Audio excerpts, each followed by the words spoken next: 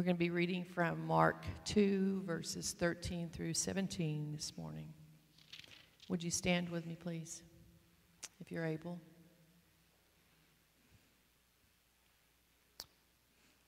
Once again, Jesus went out beside the lake. A large crowd came to him, and he began to teach them. As he walked along, he saw Levi's son, Alphaeus, sitting at the tax collector's booth. "Follow me," Jesus told him, and Levi got up and followed him. While Jesus was having dinner at Levi's house, many tax collectors and sinners were eating with him and his disciples, for there were many who followed him.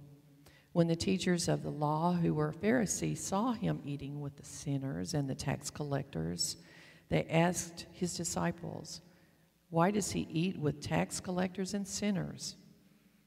On hearing this, Jesus said to them, "It is not the healthy who need a doctor, but the sick. I have not come to call the righteous, but the sinners." This is the reading of God's word. Thanks be to God. Thank you, Patty. Please do take a seat. And I hope you will keep your Bibles open with me as we engage God's word together. Again, I'm going to say it often. God's words are the best words, not mine. And so anytime you feel like I'm walking out of step with it, saying something God would not have me say, anything I shouldn't, that God himself wouldn't, please do come talk to me. I would love to know that. I'm a servant of this, and you don't need Evan's 2 cents this morning. And so I encourage you to keep it close to you. Our sermon, in many ways, is not just to help explain these words to you, although I hope that happens, and apply it to your own hearts as I'm applying it to my own. I want to help teach you how to read God's word on your own. I've been reminded recently in this time, we have a lot of voices clamoring for our attention, don't we? A lot of voices, some of them, well, I should say most of them are very hostile, want you to pick a side. We're going to talk about that a little bit today. You know what? One voice you need more than anyone? You need God's.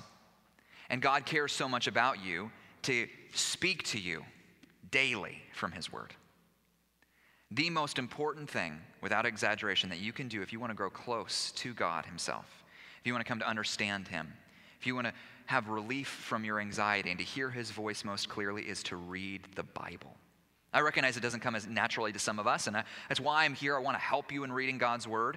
I'd encourage you to spend 5 minutes a day. Find somebody who can hold you accountable to that, who you can study with, who can help you ask good questions.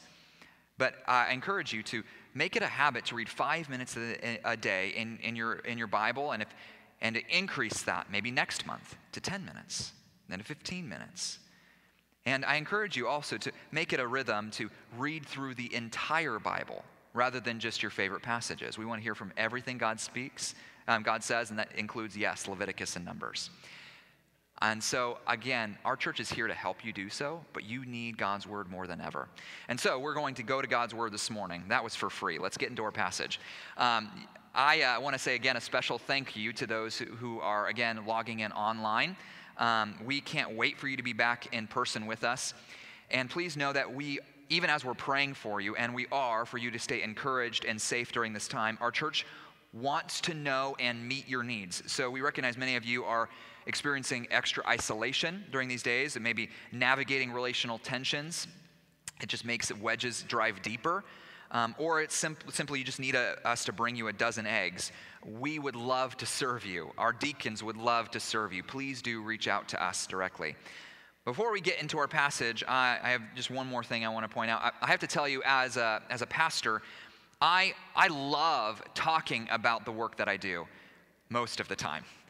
I really do. It gets some weird looks from people. My relatives think I'm wasting my life. Some of them, I told my parents that very openly. But nonetheless, I do love being a pastor, but I particularly love inviting people to our church, especially during the season where I see God doing so much among you. God is really at work in our church, and I love inviting people into that. But I don't know how many times I've received the response, and maybe you have too. I'm not really a church person. I think many of us can relate. I recognize many here don't particularly consider themselves to be church people. Maybe you're not quite sure what to think about all of this, about someone like me. You just showed up because maybe you're trying to get your life back in order, or because someone won't stop badgering you until you come with them. Somebody drug you in here kicking and screaming. You may not even be sure why you're here in the first place, but you're pretty sure you're not a church person. If that's you, I want you to know just how grateful I am and honestly impressed that you would come to a place like this to show up with all of those hesitations. It is a big deal, and I think you'll find that this is a safer place for your questions and your baggage than you think. But still, I want to ask, just who is a church person anyways? Is it someone who knows their Bible really well? Is it that somebody who is familiar in a space like this, has their life in order? Is a church person someone who maybe dresses a certain way, talks a certain way, avoids certain TV shows, prays like Shakespeare, and says a lot of, oh, bless their hearts? What other images come to mind? Or maybe I can put it differently. Who is not a church person? Are there people who are automatically disqualified? People with a certain history, a certain sexual past, maybe a certain legal record? I think God's answer might surprise us. And I think we're going to see that in the Gospel of Mark chapter 2 and verses 14 through 17. And I want to look at these verses in three parts if we could. We're going to look at Jesus' call, Jesus' conflict, and Jesus' claims. Now before I go on, Grace was making fun of me. She wonders, how long does it take you to come up with something that rhymes or has alliteration? I don't know, maybe it's just a Baptist pastor, but it's like I'm not satisfied with my outline unless it's got like 3 C's. But nonetheless, let's keep going. Jesus' call. Now, whether you have been with us for the last few weeks or not, I need to make some clarifying comments about what are we looking at when we're looking at a book called The Gospel According to Mark, or many of us know it just as Mark. Well, it might surprise us, but this is not a book actually about Mark or John Mark, who's the writer, and that confuses many of us. Wait, his name is John Mark, then we have a Gospel John. This is a different John. John Mark, whose nickname was Mark, who wrote this book. But Mark isn't about Mark any more than Matthew and Luke and John are about their authors.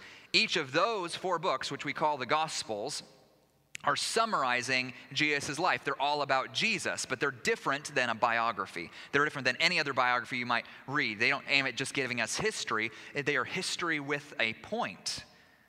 The history they're giving us about Jesus is to prove something about Jesus. They're not merely trying to inform us or impress us. They're aiming to move us to confess loyalty to Jesus alone as Savior and Lord. They're looking to prove something about Jesus, and particularly in our passage, looking to prove something about the kind of grace that Jesus offers. And so if you would, we're going to look at verses 13 and 14 first. This passage picks up with Jesus moving to the outskirts of town. He's going to, it tells us he's on the shore of the sea. It might seem random to us, but this is a pattern of Jesus in Mark. Every time it seems that he has a major victory where people are super impressed with him, where he seems to gain an even more massive crowd, he leaves them behind and goes to the wilderness, to the outskirts, as if he is, and this I think is one of Jesus' intents, there's many intents in doing this, but as if he is renewing his vows to God and not to the crowds. And he's renewing his allegiance to his Father's will and not to popular opinion. It's only a matter of time, though, before the crowds find him there and he teaches them on the shore of that sea until he decides once again to go back into the city of Capernaum. But then verse 14, it interrupts, it zooms way in on Jesus along the road back into the city where he encounters a man named Levi, and it tells us about their conversation. Would you read verse 14 with me? And as he, speaking of Jesus, passed by, he saw Levi, the son of Alphaeus, sitting at the tax booth. And he said to him, "Follow me." And he rose and followed him. I have to tell you, I've already mentioned this in our Bayless Kids moment. It may not immediately stand out to us, but this is really, really strange. In fact, I imagine that the disciples at this moment start elbowing one another. They are slowed down. They perhaps miss Jesus behind them. They see that he has stopped, and they start wondering, wait a second, is he talking to who I think he's talking to? Wait, did he just say what I think he said? Is Jesus asking a tax collector to be one of us? Why do I think that they would have expressed such disgust? Because Levi, sometimes called Matthew, and we have a gospel that was written by him, doesn't just have an ordinary job. As a tax collector, in this day and age, he was, excuse me for being frank, a scumbag. He was a customs agent, a toll man for Herod, catching and charging travelers on their way from city to city, usually for the goods that they were carrying into the city. Seems harmless enough. We're used to these kind of taxations happening every time you swipe a credit card or you buy something at the dollar store. You've got taxes that are added on. But this was a really scummy job to have in these days for at least two reasons. First, no one liked to pay money to the government. I know that's different than our day and age, but they didn't like that. Especially in the first century when taxes went to fund an enemy empire. They went to fund an oppressor, an occupier, a ruthlessly oppressive regime, a kind of empire who strung up your loved ones on a Roman cross just to prove a point and to keep you under their thumb. Those who collected taxes for that government, especially when it was their fellow Jews, they were considered traitors. They were considered sellouts. They had a special kind of hatred. Second, tax collectors were notoriously corrupt. In a day where tax rates were changing frequently, it would have been fairly simple for the tax collector to add a little or a lot to the going rate. It's how they made their money, as they would add on to the going tax rate. That's how their occupation worked, pocketing the extra for themselves. In fact, in Luke chapter 19, another gospel, we hear about another tax collector. We hear about a lot of tax collectors actually in the stories about Jesus. Zacchaeus was a wee little man was he? Okay, chief tax collector who had grown quite rich from this practice. He was one of the wealthiest men in town because he had squeezed taxes more than he should have out of his fellows, and he was loathed. It wouldn't be beyond imagination for an employer like Zacchaeus, a chief tax collector, to look at someone like Levi and to turn the other way if he did the same. But not only that, it perhaps would encourage him to skim off the top. It was a career field that attracted the dishonest and the greedy. First century Jews, they didn't just hate the tax booth, they hated the one who sat there even more. Tax collectors became the butt of jokes, the symbol for all that is despicable in the world, the social pariahs. They were no better than the town prostitute or village drunk. Some religious leaders, they spoke of tax collectors as being on the same level as murderers and robbers. They weren't allowed to worship with the rest of Israel in the synagogue. They couldn't serve in court because their testimony was thought to be untrustworthy. Everything that they touched was unclean. In fact, it was recommended that you not even accept the generosity of a tax collector because it was dirty money. Even the religious leaders said it was better to lie to a tax collector than to participate in their treason. It's no wonder that tax collectors, being the outcasts in society, they formed their own community. Their friend group was other tax collectors. They only spent time with those who were on the margins like them. They were the definition of outcast. They were dangerous influences. They were seen as beyond help. And yet Jesus is having a conversation with one. It might make sense to the disciples if there was some sort of rebuke involved, some sort of fiery call to repentance. Maybe if Jesus just had thrown out a sarcastic joke or two that they could snicker about after they passed him by. Instead, Jesus says just two words to Levi, "Follow me." He calls Levi, a tax collector who was a disgrace to his own family, to follow Jesus as a disciple. And I imagine that Levi was even more shocked than anyone at what he was being asked. Every other interaction he had with his Jewish fellows was cold. It was disdainful, disrespectful, often angry. It's as if you merged, now no offense if you work for the IRS or a telemarketer, but if you merged those two occupations, that's what it would be like to be, that's what the treatment that would receive is what a tax collector would receive. Every interaction would be one that was fraught with tension and anger. He probably had been watching Jesus for some time. He may have even known his disciples, especially the fishermen. Why? Because he had taxed those fishermen on a regular basis for their fish. And yet Jesus is asking Levi to come with him. And he did. Leaving everything behind, this tax collector rose and followed Jesus. Let me ask you, would you consider Levi, a tax collector, a church person? Jesus evidently does, and it ticked people off. This leads to our second point, Jesus' conflict. Can you picture it? Levi has never been treated this way.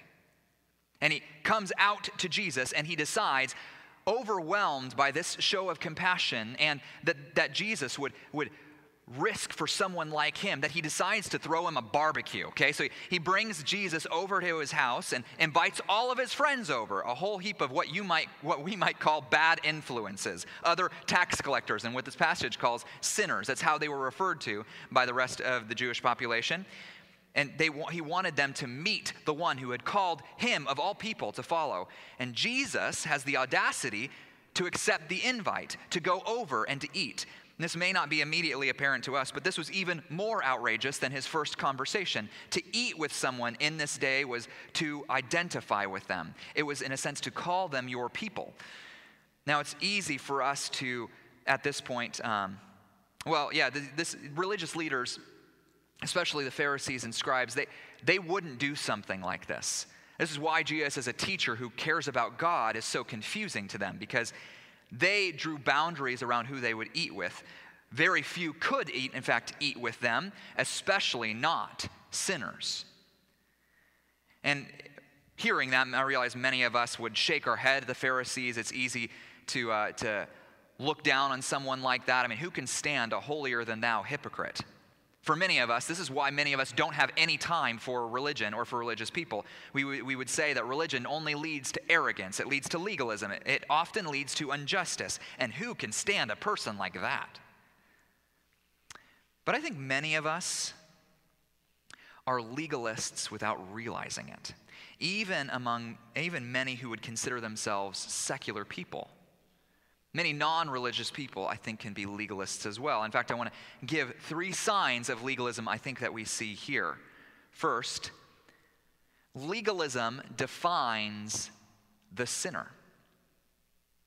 Now, I need to be really careful here. Some of us, we really love an idea of Christianity that is soft on sin, that says all we need is love, that defines love as refusing to pass judgment on others. That it's important to say that the Bible isn't soft on our brokenness or on our sin that has caused it. And neither is Jesus. Jesus is the same one who told the crowds it was better to have a millstone tied around our neck and be drowned in the sea than to cause someone to sin. The problem with legalism is not that it defines sin and brokenness. It's not that it points it out. It's that it defines the sinner. And it defines the sinner in a way that doesn't include ourselves. I want us to think about how good our culture has become at blacklisting the sinner today. We may not call them the sinner. We have other terms, but the polarizations that at least I see right now, maybe I'm the only one who sees it on Facebook and on Twitter, but many have called it my-sidism, and it's exactly what you would expect. What they mean is that there's not only increasing pressure to pick a side on a variety of issues, but to declare that side publicly, and then to determine who is on my side, and then to demonize those who are on the opposite side. until it becomes less about a pursuit of justice and truth than seeing my side win and the other side fall flat on its face. Instead of giving others the same benefit of the doubt that I hope they would give to me, instead of asking if I have heard or represented the other side correctly, instead of going back to the scriptures and wondering if I might in fact be wrong, we place ourselves in echo chambers, which means we surround ourselves with opinions that bounce back what we already assume anyways, and then we cancel out those who disagree. Many people have called our culture also a cancel culture that may not call someone the sinner, but make no mistake, it doesn't take a religious person to demonstrate this kind of cold disdain and disgust toward others.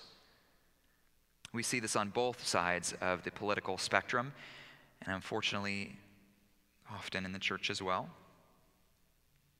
I know many pastors who enter the pulpit these days with a sense of fear every week, aware that anything they say is going to get them auto-sorted into a category, give other permissions to dismiss what they say as the ramblings of a Trump-worshiping conservative, or a virtue-signaling liberal, or a people-pleasing moderate. Pastors trying to uphold and apply God's word, which corrects both Republicans and Democrats, men and women, rich and poor, people with any shade of skin, these pastors are aware that they may be one more casualty of our cancel culture. And I recognize many are wondering in the seats as they listen to a pastor like me preach, how does he vote? And if I can figure it out, should I take him seriously anymore? I would be lying if I don't feel this pressure myself, and that fear perhaps ties my tongue more than it should. Again, the sin of legalism is not that it identifies sin as it is. Christians can and must indeed speak in times like this and at other times against things like white supremacy and racism and all forms of partiality, just as they must call out the injustice of abortion or the brokenness of our sexual ethics. The sin of legalism is not that it defines sin, it's that it defines the sinner in a way that does not include myself. Second, legalism distances the sinner. We'll look at this more next week, but the traditions that kept the Pharisees waiting outside instead of partying with the people in the house, these traditions were at least at some point a byproduct of love. It's easy for us to, again, demonize the Pharisees without realizing it, but the Pharisees were aware of what happens when God's ways are disregarded. They knew their national history. They knew that their nation was still limping because of a deportation and a mass exile into Babylon.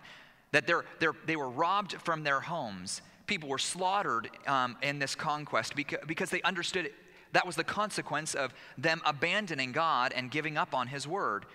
They were determined never to let that happen again once they came back. And this godly fear led them to construct an even more restrictive fence around God's law so they wouldn't even get close to breaking it. They wanted to stay as far away from it as they could. And so these rules, they proved to be enormously difficult for the average person to follow.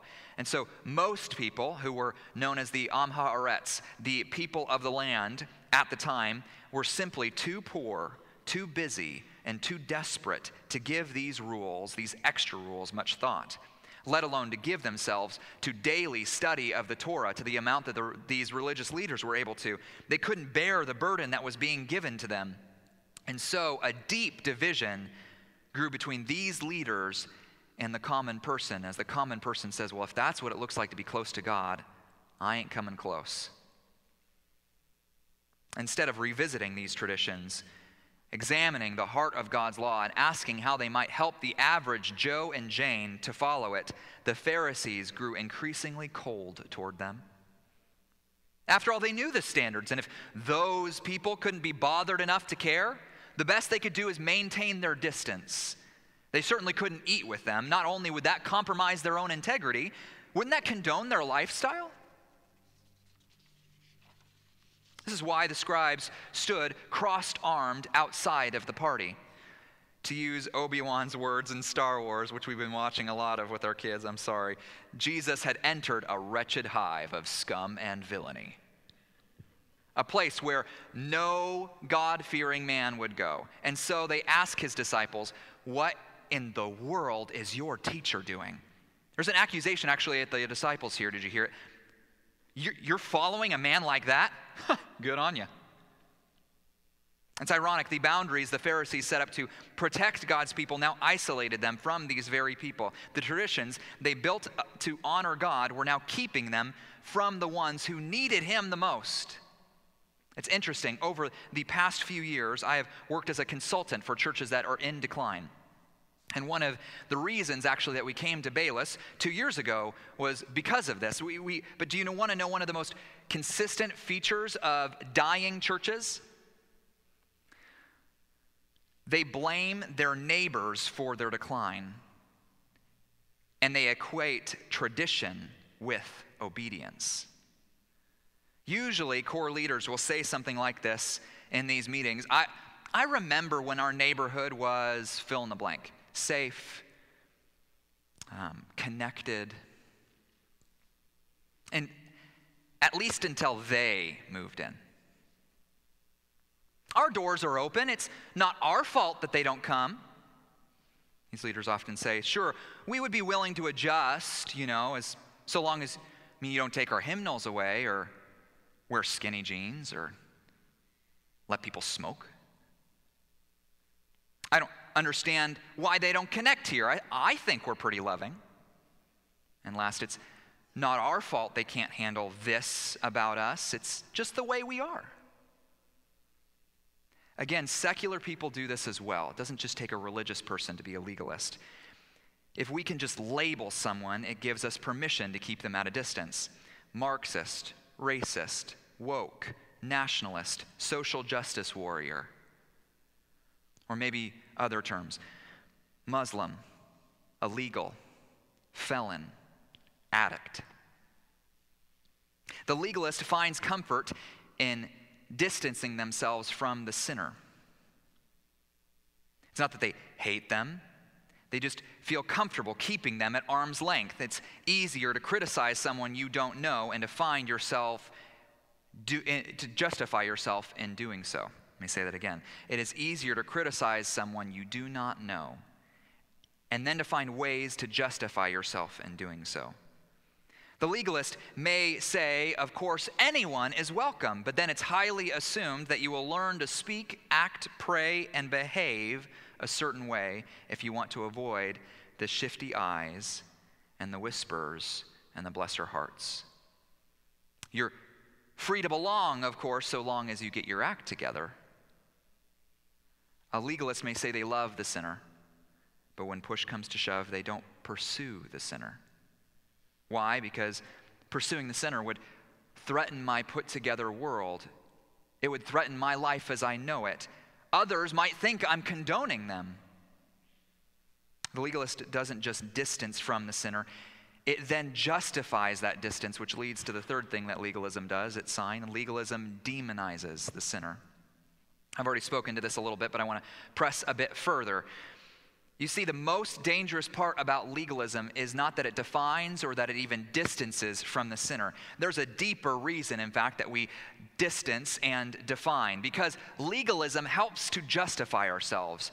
It helps to boost our self-esteem. It helps us feel closer to God. This is the essence of self-righteousness, looking to be acceptable to God, not because of the work of Jesus on the cross, but because of how I stack up when I'm compared to others. It reminds me of the words of the Pharisee in Luke 18, again referring to a tax collector, who said, God, I thank you that I am not like other men, extortioners and unjust and adulterers, or even like this tax collector. Without realizing it, all of us are coping with an internal sense of inadequacy, that we are not enough. And one of the most common ways to convince ourselves that we are enough is to size ourselves up based on who's around, to see how I compare, to demonize others in order to puff up my own pride. If I can make someone out to be a worse sinner than me, that means I must be closer to God than them. I may not be perfect, but God is much more likely to accept me than them, of course. I mean, grace, of course, is unmerited, but it makes a little bit more sense, doesn't it, in my case? These are how a legalist, and trust me, I feel that it's convicting to me to even say these things. This is how we comfort and coach ourselves. A God who loves sinners, though, a God who loves tax collectors, it throws the legalist off their balance. That kind of God threatens everything that we have worked so hard to prove. It threatens what I have found my security in, what helped me to sleep at night. Grace doesn't actually feel that amazing to the legalist. Grace is a threat. But this leads to the most important part of our passage, Jesus' claim. I want to read verse 17 once more if I can. When Jesus heard it, he said to them, "Those who are well have no need of a physician, but those who are sick. I came not to call the righteous, but sinners." Now, before we look at what Jesus is saying, friends, I want to point out something really remarkable about Jesus. I don't know about you, but if it was me, I would have probably ignored what the scribes said and just badmouthed them later when I was around safe people. But notice Jesus here. What does he do? He engages the legalists. He seeks to win them over. He doesn't just want to win an argument. He wants to see the legalists win as well. He engages the legalists because he loves the legalists. Anyone other than me find this comforting. Anyone other than me who has spent their life comparing themselves to others and keeping others at a distance. Anyone other than me find this enormously reassuring that Jesus pursues the legalists, that he wants more for them. And if he hadn't done so, I would still be stuck in my own self-righteousness. But still, I want to look at this illustration that Jesus uses, which so far as we know, shut the scribes up. It's interesting. Some of us, again, find it easy to make fun of legalistic types, to rejoice at the image of Jesus going to the party. We say to ourselves, see, that's somebody who gets it. Let people live and let live. Accepts people and celebrates what gets those religious jerks all bent out of shape. He gets it, after all. Who are we to judge? But friends, this misunderstands Jesus at a fundamental level. After all, notice how Jesus refers to Levi and his friends, perhaps as they're still standing around. He calls them the sick. He calls them even the sinners. But he does so differently than the legalists. He does so differently without an ounce of self-righteousness or iciness in his voice. But he still, nonetheless, does call them sinners. We don't need a savior. We don't need a king, a rescuer that simply ignores, relabels, or perhaps even celebrates what religious people have called sin. Instead, we need a savior who is honest with us, who shows us in no uncertain terms that we are far worse off than we ever have dared to admit. And there is nothing we can do to get ourselves out of this mess. I think this is one of the reasons why Jesus spent so much time with the sinners. Why he gained a reputation for gathering with the most wicked and notorious people. Because these people were the most likely to own up to their condition. They knew they were hard to love. They knew they couldn't get their act together. They may have even seen themselves as broken beyond repair. Yet notice what Jesus models here. Unlike the Pharisees, Jesus moves toward the sinner. He takes the initiative. In fact, even though Levi is the one whose house they are in, the passage presents not Levi, but Jesus as the host of the feast. Jesus moves toward the sinner. Do we do the same?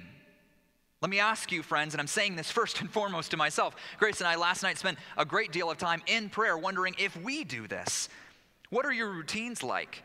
If someone was to look at how you spend your time, would they say your week looked more like the Pharisees or like Jesus? Do you distance yourself from those who disagree with your opinions and lifestyle? Or do you take the initiative to pursue them? Who shares your dinner table? What comforts have you been forced to lay aside lately to love the sinner? Who are you going out of your way to serve and explain the gospel to? Are you willing to do so even if others might make the wrong assumptions about what you're doing? Speaking of evangelical churches like ours today, and like the one that he pastored, Tim Keller points out, we tend to draw conservative, buttoned down, moralistic people. The licentious and liberated, or the broken and marginal, avoid the church. That can only mean one thing. If the preaching of our ministers and the practice of our parishioners do not have the same effect on people that Jesus had, then we must not be declaring the same message that Jesus did. Don't you want a church that draws those that Jesus did? It's messy.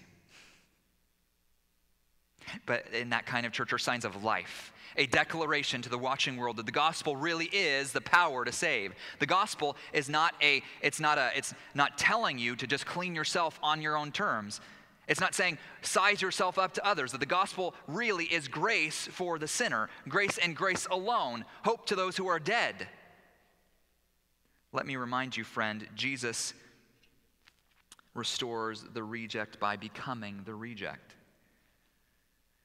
Perhaps the reason we define, distance, and demonize, perhaps the reason we don't, like Jesus, pursue the sinner is because we have forgotten that gospel. Again, Jesus restores the reject by becoming the reject. He heals the sick by taking their sickness. He redeems the sinner by bearing their sin. On the cross, Jesus became a curse for us, which is good news for those who recognize they deserve one. The cross and resurrection of Jesus Christ tell us that there is hope for those who can't seem to get their act together. Maybe that's you. And if that is you, if you will just confess your brokenness and your sin and your inability to fix yourself on your own terms, if you will then rest upon God's grace for forgiveness, Jesus unbelievably calls you into his kingdom.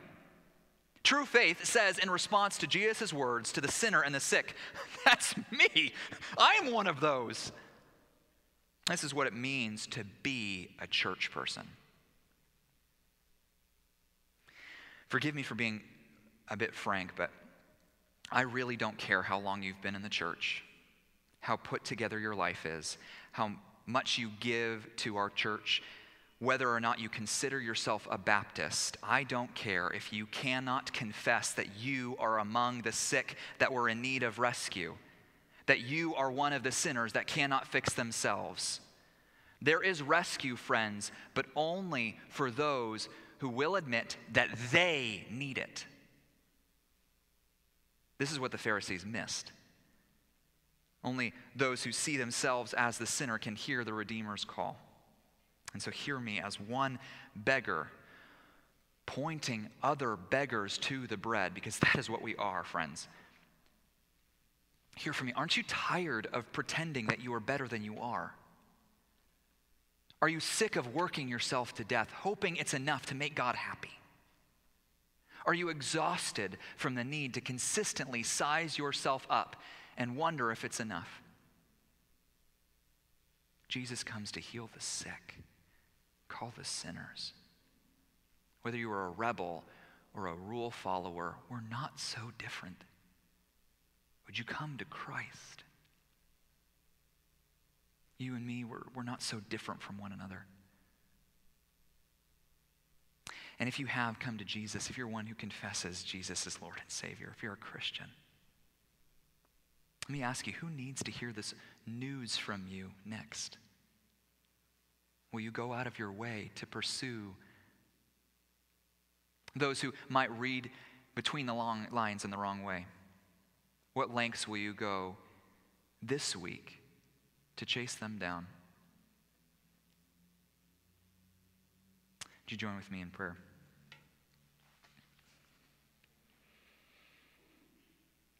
What power do we have to go chase after those who are unlike us? Lord, those who make us uncomfortable and afraid.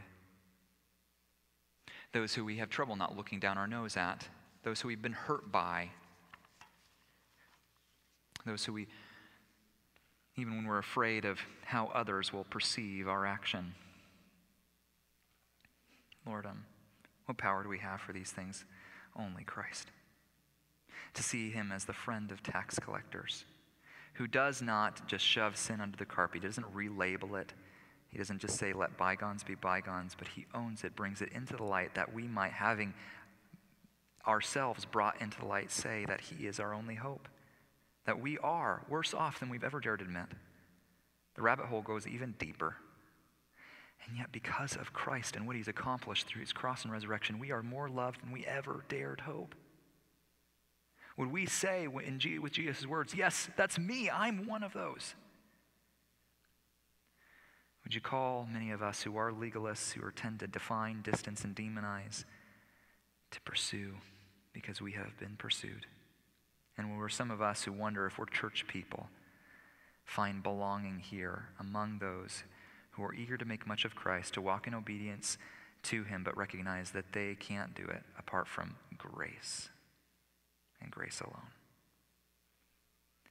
Because of that majestic grace that has come through Jesus and because of his matchless name, which we want to honor, we pray. Amen.